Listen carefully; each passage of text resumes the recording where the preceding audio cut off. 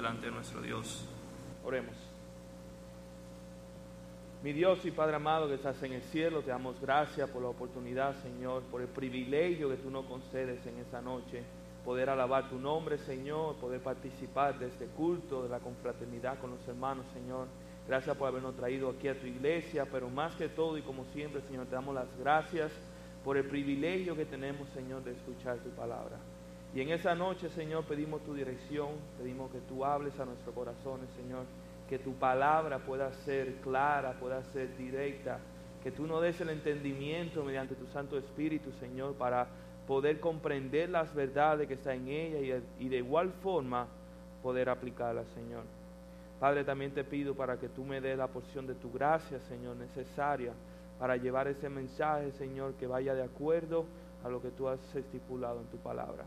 Bendice a mis hermanos en esta noche, Señor. Bendice este tiempo que vamos a tener y dirígenos, Señor, en el santo nombre de tu Jesús. Amén y amén. Pueden sentarse. No sé si recuerdan la última vez que tuvimos la oportunidad de compartir la palabra del Señor desde el púlpito, fue hace 2 domingos.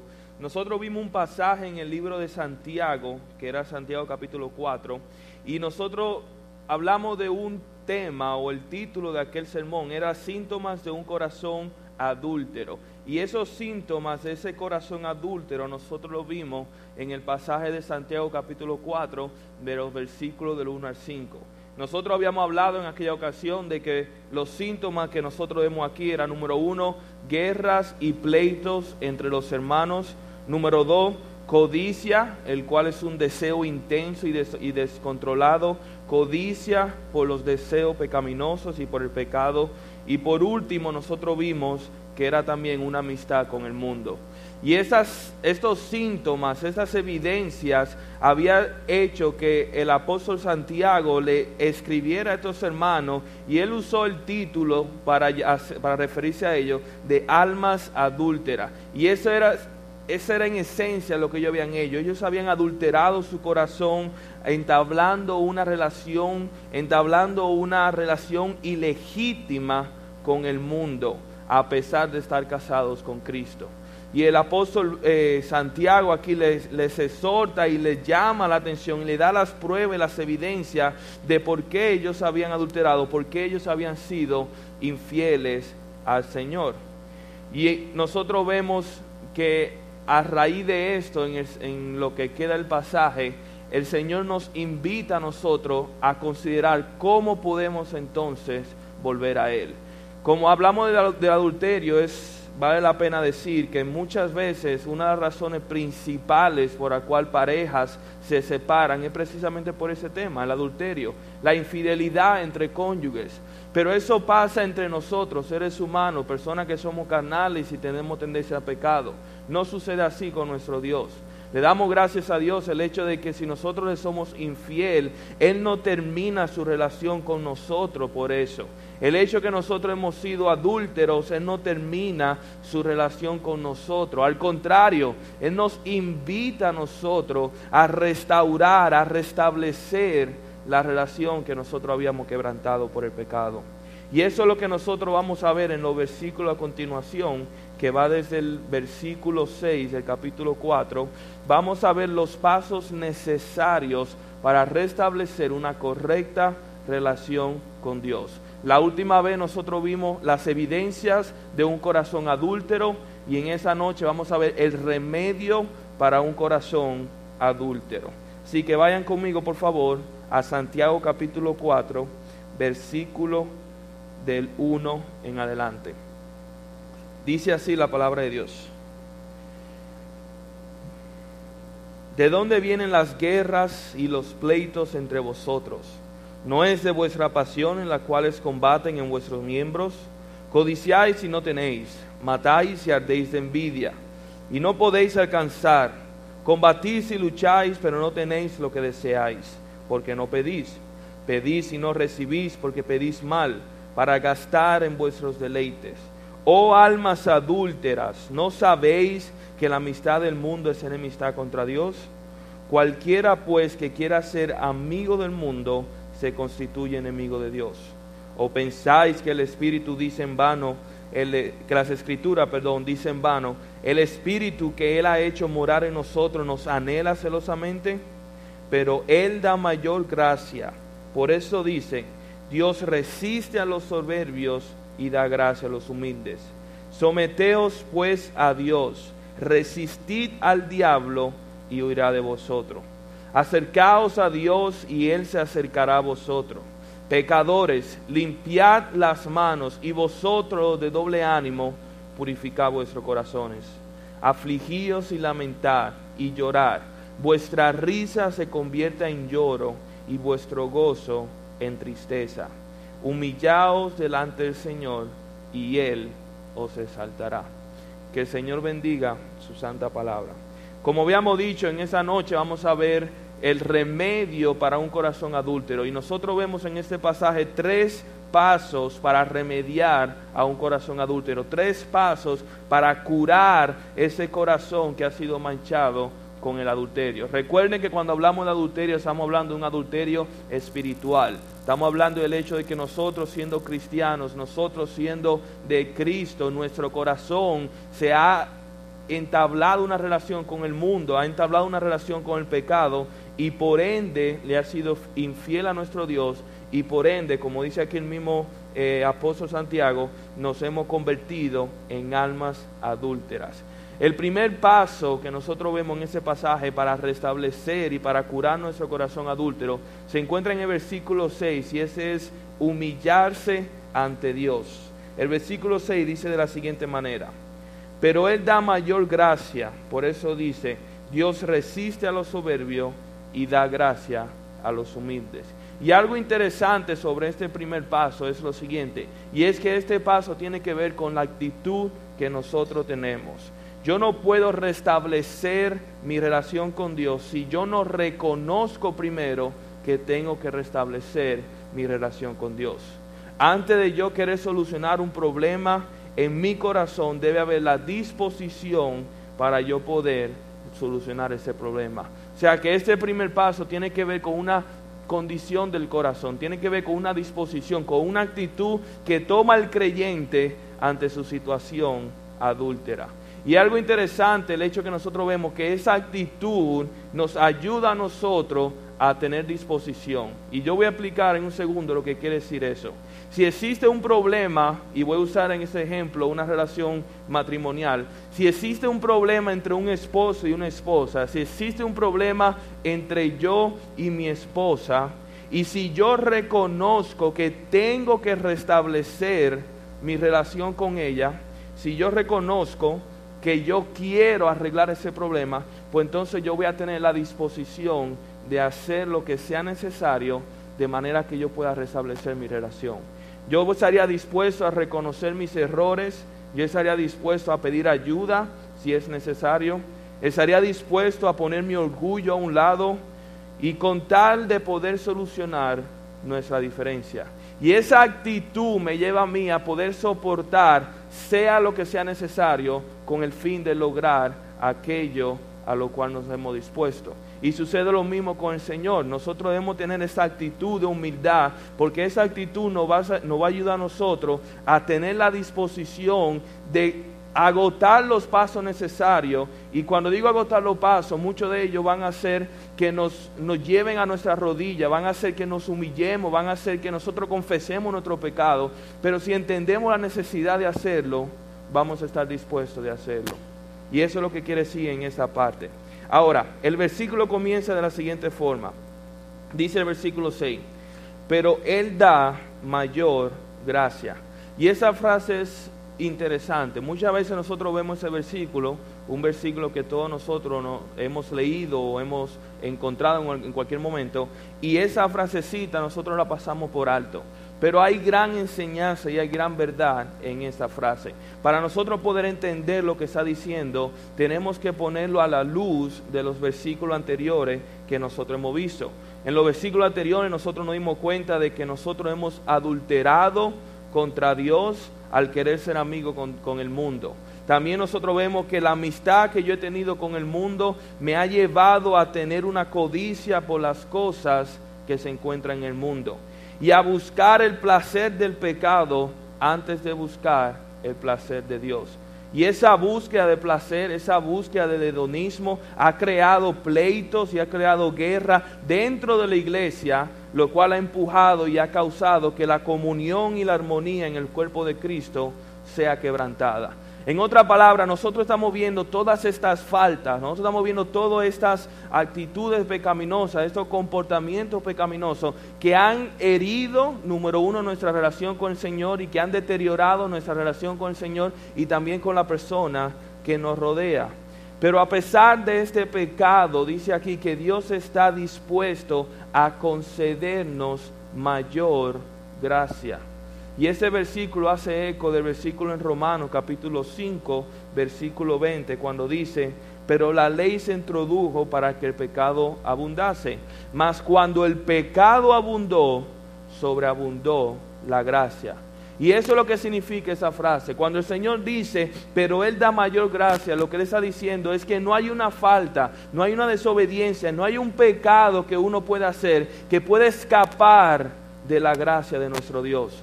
No hay nada que nosotros podamos hacer que pueda escapar del alcance de la gracia de nuestro Dios, porque siempre la gracia de Dios será mayor que nuestro pecado o nuestra falta. Pero Él da mayor gracia a nosotros.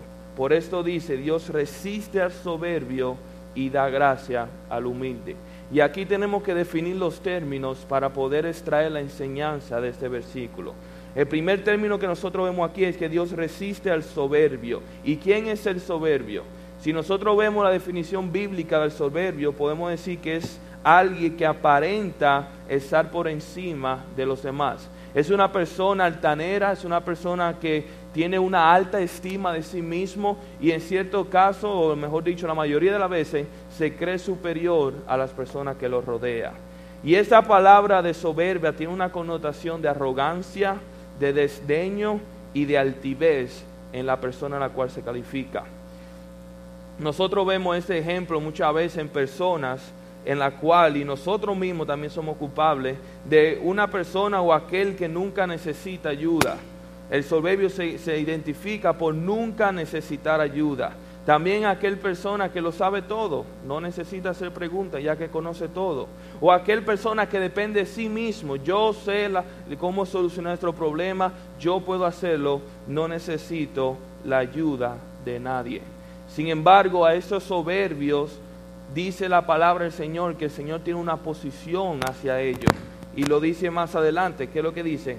Dice que Dios resiste al soberbio. Y cuando dice resiste, se quiere decir, o se puede también decir que se opone, le hace frente, o sea, lucha contra el soberbio. La palabra se opone, o mejor dicho, la palabra resistir aquí en ese versículo, en el idioma original, que es el griego, es un término militar, o sea, es un término de guerra, y lo que significa es hacer frente al enemigo. Y tiene la idea de un ejército que está en el campo de batalla, el cual está esperando el ataque del enemigo, y ese ejército va a hacer todo lo posible para que el enemigo no penetre. No solamente eso, sino que va a atacar al enemigo y le va a hacer frente de manera que pueda ser derrotado. Y eso es precisamente lo que está diciendo el Señor. El Señor le hace frente, el Señor se mide cara a cara, Él se opone al soberbio. ¿Por qué? Varias razones. Número uno, el soberbio le roba la gloria a Dios. El soberbio, al querer hacer todo por su cuenta y querer hacer todo por sí mismo, él desecha y desprecia la gracia y la misericordia que Dios le está ofreciendo. El soberbio busca hacer por sí mismo lo que solo Dios puede hacer por él. Y en haciendo esto, él rechaza y roba la gloria de Dios. Isaías capítulo 2, versículo 11, el Señor dice aquí: la altivez de los ojos del hombre será abatida, y la soberbia de los hombres será humillada, y Jehová solo será exaltado en aquel día. ¿Qué versículo? Dice aquí que la altivez será abatida, que la soberbia será humillada. O sea, Él va a darle exactamente lo que ellos no quieren. El Señor se va a hacer frente y se va a asegurar que ellos sean humillados. Y Él se va a asegurar de que en ese día su nombre, el nombre de Jehová, sea el único nombre exaltado. No el de nosotros, no el de soberbio, no el de cualquier persona, sino que solamente el nombre de Jehová. Pero entonces llegamos al segundo término, que es humildad. Ya vemos que el soberbio es aquella persona que se cree por encima de las otras personas, aquella que no necesita ayuda, que no necesita de la gracia y misericordia de Dios, y por ende Dios se resiste. Pero entonces llegamos aquí al humilde. ¿Y quién es el humilde? Bueno, la palabra humilde en el idioma original tiene la idea principal de aquello que es bajo. Y es interesante porque tiene una connotación visual y dice lo siguiente: habla de algo que está cerca del piso, que no se levanta mucho. Y uno pudiera decir que es, ya sea por no sentirse digno o por no sentirse capacitado, muchas veces esa persona o ese algo permanece cerca del piso, que pudiéramos decir que es lo que él considera que él merece. Pero habla sencillamente de una persona que estima por encima a las otras personas. El soberbio se cree más importante que todo, mientras que el humilde cree a todo más importante que él. Y nosotros vemos eso en persona. Por ejemplo, la persona humilde es aquel que no tiene miedo de decir yo no sé, o simplemente yo no puedo. No tiene miedo de pedir ayuda en situaciones que él sabe que él no puede lograr. Es aquella persona que conoce sus debilidades y no tiene temor de reconocerla ni hacerla evidente. Y no solamente eso, sino que también halaga o resalta lo que son las fortalezas de las otras personas. Y cuando nosotros vemos al humilde, muchas veces vemos como señal de debilidad. El Señor no lo ve para nada como señal de debilidad. De hecho, dice el mismo versículo aquí, que al humilde el Señor le concede gracia. El Señor derrama su gracia sobre el humilde. El Señor invita al humilde a su presencia y hace de sus debilidades fortalezas en Cristo y en Dios. Un acercamiento completamente distinto al soberbio. El mismo libro de Isaías, varios capítulos más adelante, capítulo 57, versículo 15, nos dice lo siguiente: porque así dijo el alto y el sublime, el que habita en la eternidad y cuyo nombre es el Santo. Dice: yo habito en la altura y la santidad, y con el quebrantado y humilde de espíritu, para hacer vivir el espíritu de los humildes y para vivificar el corazón de los quebrantados. O sea, Dios está diciendo: yo habito en las alturas, yo habito en la santidad, pero también habito entre el quebrantado y entre el humilde de espíritu. Y esa debilidad que Él tiene y esa humildad que Él puede tener, dice que yo la hago vivir y yo vivifico el corazón del quebrantado. Un acercamiento completamente diferente al soberbio. La persona soberbia, dice, es aquel que confía en sí mismo. Sin embargo, el humilde es aquel que confía en Dios solamente. Dios aleja y se opone al soberbio, mas al humilde Él derrama toda su gracia y derrama su perdón y lo utiliza para la exaltación y la gloria de su nombre. Y cuando digo de su nombre, estoy hablando de la gloria de Cristo Jesús. Verdaderamente nosotros vemos cómo el Señor resiste al soberbio, cómo se opone completamente. El primer paso para sanar un corazón adúltero, hermano, es venir ante Dios con un espíritu de humildad. Reconocer nuestra falta, reconocer nuestras debilidades y tentaciones, reconocer nuestra incapacidad de arreglar las cosas, reconocer primeramente que hay un problema, reconocer que ese problema soy yo y reconocer que solamente Dios puede ayudarme en ese problema.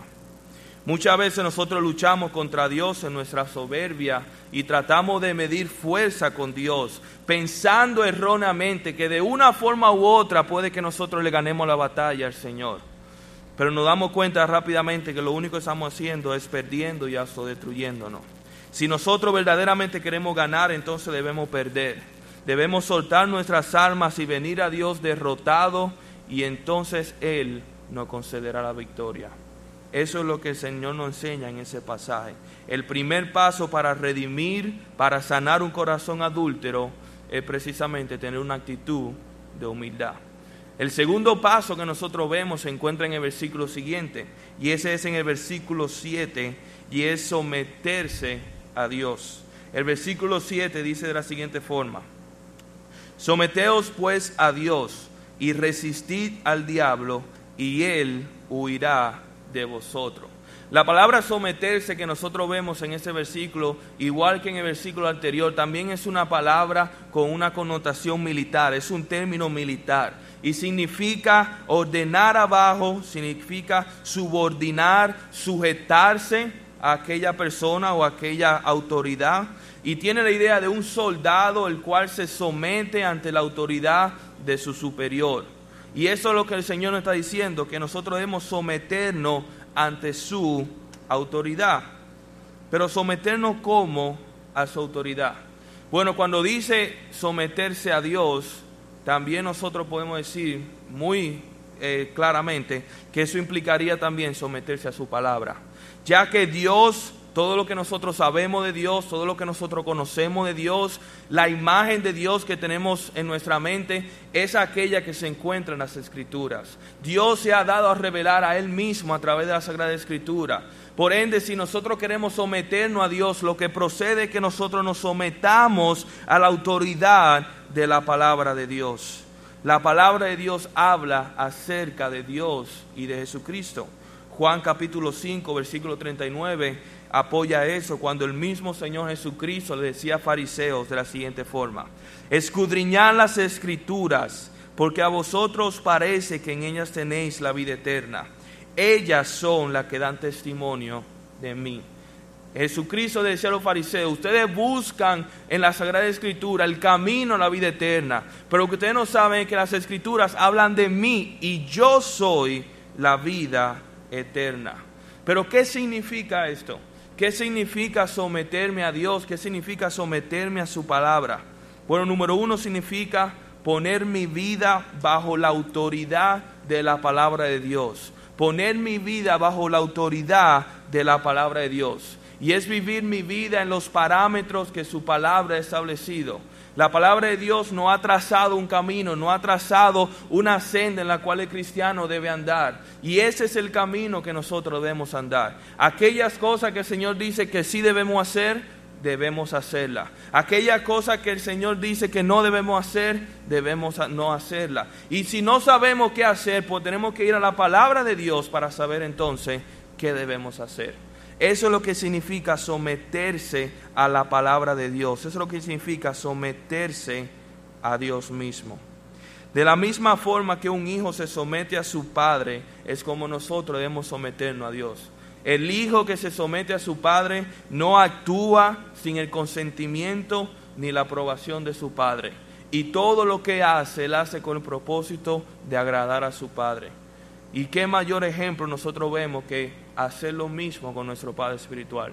De hecho, el autor de Hebreos usa el mismo ejemplo de un padre paternal para hablar de cómo nosotros debemos someternos a Dios. Cuando dice en Hebreos capítulo 12, versículo 9, dice de la siguiente forma: por otra parte, tuvimos a nuestros padres terrenales que nos disciplinaban y nosotros lo venerábamos. ¿Por qué no obedeceremos mucho mejor al Padre de los Espíritus y viviremos? Si nosotros nos sometemos a la autoridad de nuestros padres, si nosotros nos sometemos a la autoridad del gobierno, si nos sometemos a la autoridad de nuestro jefe, ¿por qué no someternos a la autoridad de Dios? Que es mucho más, y como dice aquí, que tiene el poder para hacernos vivir. Esa es la pregunta que hace el autor de Hebreo. Pero este sometimiento a Dios, esta subordinación a Dios, debe ser un sometimiento por completo, no parcial. Muchas veces nosotros encontramos en nuestra vida que sometemos áreas de nuestra vida, pero hay otra área que la dejamos fuera del margen. Someterse a Dios implica someterse en toda área de nuestra vida, significa someterse en todo momento, en todo tiempo, y también someterse en todo lo que diga la palabra del Señor y todo lo que diga y mande. Y cuando nosotros hacemos eso, no solamente nosotros nos sometemos a Dios, pero también encontramos protección en Dios. Como dice el resto del versículo, en el capítulo 4, versículo 7, dice: someteos pues a Dios y resistid al diablo y él huirá de vosotros. Someterse al Señor automáticamente nos acoge bajo la protección de Dios. Cuando yo, si soy militar, me someto a la autoridad de mi capitán, si él me dice o él hace algo, yo estoy bajo su cuidado. Y si yo cometo un error, si obedeciéndole a él puede que yo haya faltado en otra persona, pues entonces la responsabilidad cae sobre mi superior, no sobre mí, porque yo he estado obedeciendo sus órdenes. Sin embargo, nosotros sabemos que Dios no se va a equivocar y sabemos que nada que Él va a hacer va a causarnos nuestro malestar o puede causarnos un mal a nosotros. Al contrario, todas las órdenes que Él nos da es básicamente para nuestro bienestar. Y aquí cuando nosotros nos sometemos a Dios, nos sometemos a su protección y como dice el versículo, podemos resistir al diablo. La palabra resistir que vemos aquí es la misma del versículo anterior, cuando es también un término militar diciendo haciendo frente, significa oponiéndonos al diablo. Muchas veces nosotros queremos oponernos al diablo sin someternos al Señor y eso resultará simplemente en derrota. El proceso es primero me someto al Señor y una vez sometido al Señor, una vez sometido y rendido ante su autoridad, es que entonces podemos hacerle frente al enemigo. Cuando me someto a Dios y a su palabra, me ubico bajo la protección de Dios ante los ataques del maligno, ya que ese es precisamente uno de los propósitos de la palabra del Señor. Salmo capítulo 119, versículo 11 dice, en mi corazón he guardado tus dichos para no pecar contra ti. Y no solamente eso, sino que nosotros conocemos el ejemplo de nuestro Señor Jesucristo, el cual en aquel momento que Él fue tentado por Satanás y fue atacado, Él no se refugió en fuerza o en poder, sino que Él se refugió en la autoridad de las Escrituras. Él se refugió en la autoridad de su Padre cuando dijo, está escrito de tal forma y está escrito de tal forma y dice de tal forma. Y haciendo esto, el diablo, ¿qué hizo? Huyó. Como dice el versículo, resistir al diablo y él huirá de vosotros. Someternos a Dios es una decisión que nosotros tomamos a diario. No es algo que nace natural de nosotros. Como seres humanos y como pecadores, nuestra tendencia pecaminosa nos revela y nos empuja a desobedecer a nuestro Dios. Pero tenemos que tomar una decisión consciente a diario de someternos a la autoridad de Cristo. Es reconocer su autoridad sobre la mía, reconocer mi subordinación ante Él y ponerlo en práctica. Es morir a mis intereses, lo cual se inclinan al pecado, y buscar agradar a mi Salvador y buscar sus intereses. Esto es lo que significa someterse a Dios. Ya nosotros hemos visto dos pasos. El primer paso es humillarnos ante el Señor. El segundo paso es someternos ante el Señor. Y el apóstol Santiago nos da un tercer paso en el versículo 9. Y ese es acercarnos a Dios. Dice el versículo 8. Acercaos a Dios y Él se acercará a vosotros. Pecadores, limpiad las manos y vosotros los de doble ánimo, purificad vuestros corazones. Es interesante que el Señor aquí le esté mandando a los cristianos que deben acercarse a Dios. Y eso nos enseña que verdaderamente uno puede ser hijo de Cristo, uno puede haber sido nacido de nuevo y por un periodo de tiempo, no para siempre, pero por un periodo de tiempo, alejarse de nuestro Dios. Y aquí el Señor nos está invitando a nosotros a que nos acerquemos a Él, a que volvamos a Él nuevamente. Y hay dos razones para este mandato. Pueden haber muchas, pero hay dos razones principales para ese mandato. Número uno es el hecho que fuimos nosotros que nos alejamos de Dios en primer lugar. Al nosotros pecar, al nosotros entablar una relación con el mundo, al nosotros serle infiel a nuestro Señor, nosotros mismos nos hemos alejado de Dios. El pecado siempre trae separación y en la vida del creyente el pecado separa a Dios, al creyente de la comunión con Dios.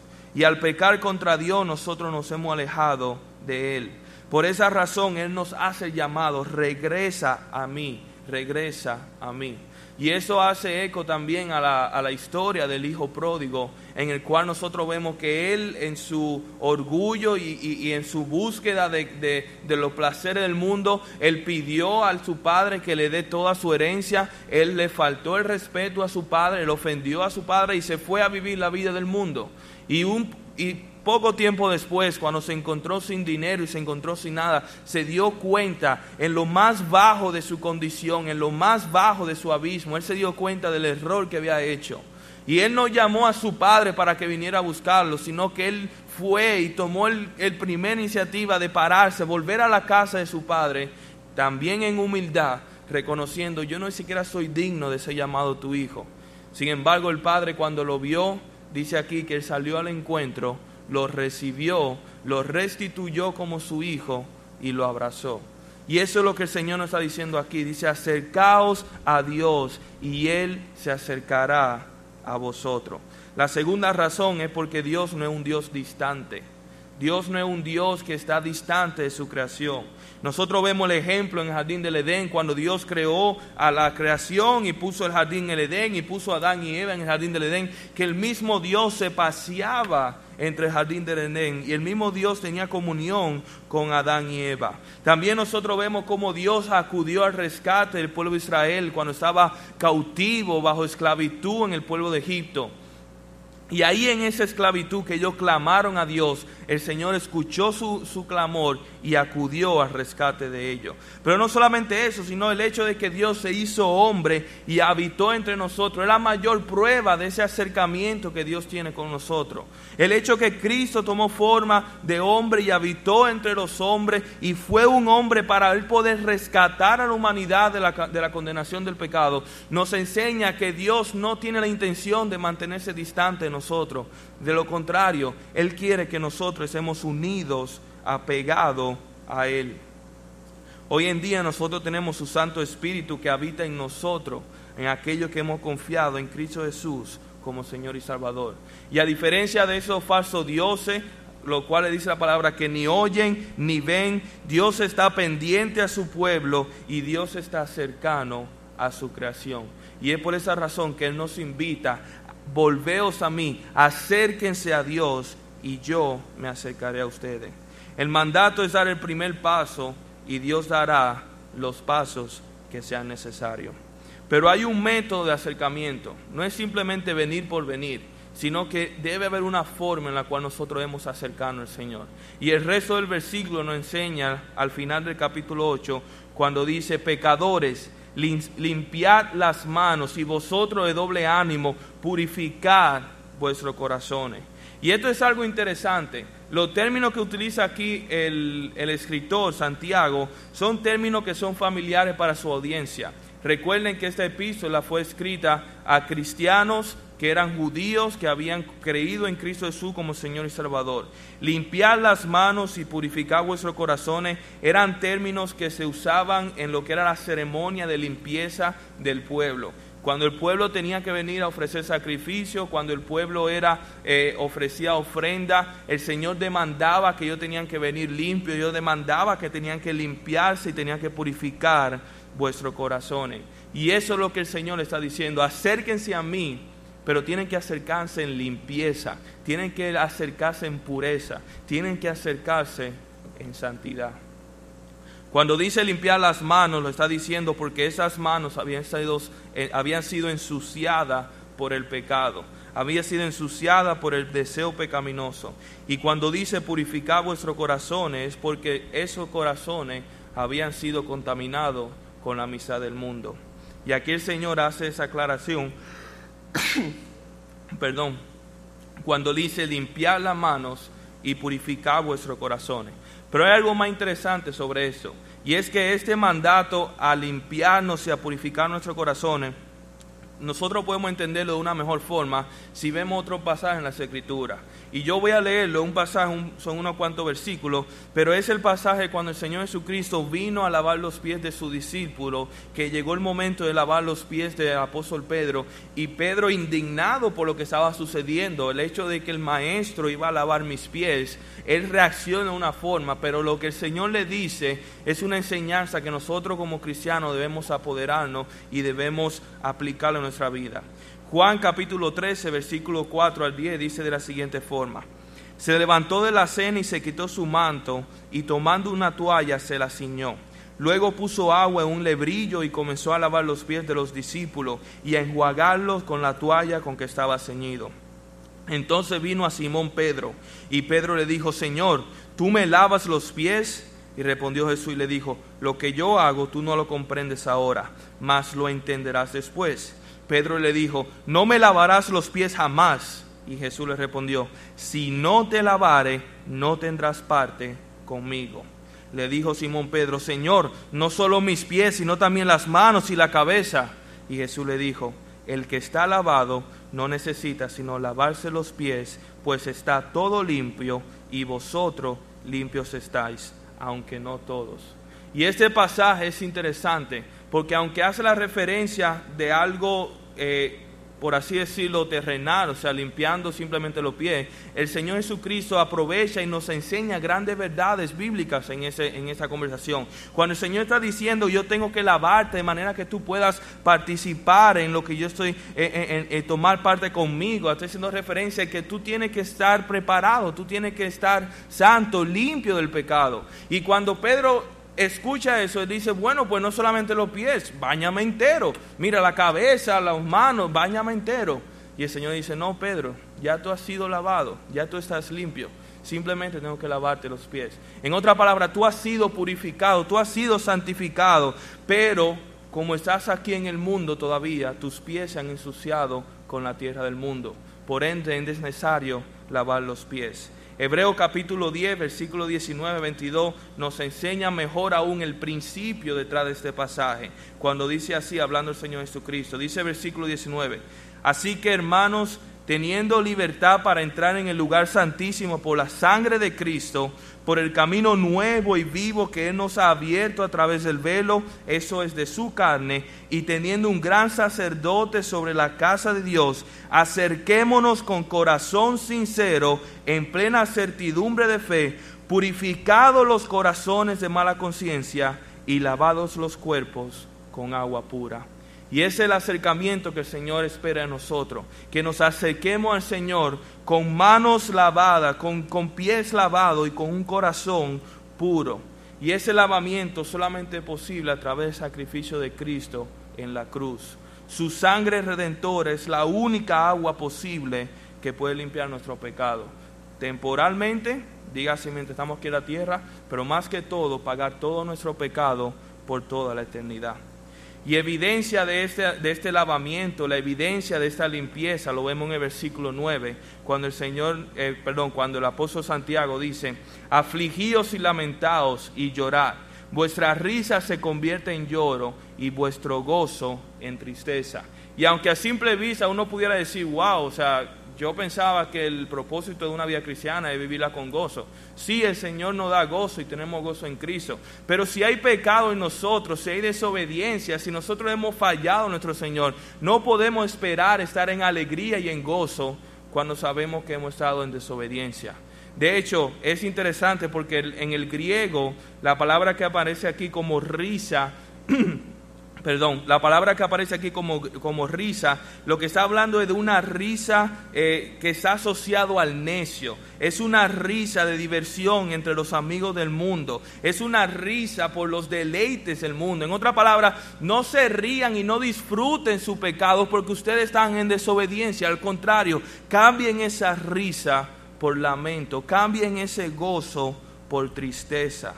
Santiago nos manda a nosotros a cambiar nuestro gozo carnal por un arrepentimiento espiritual.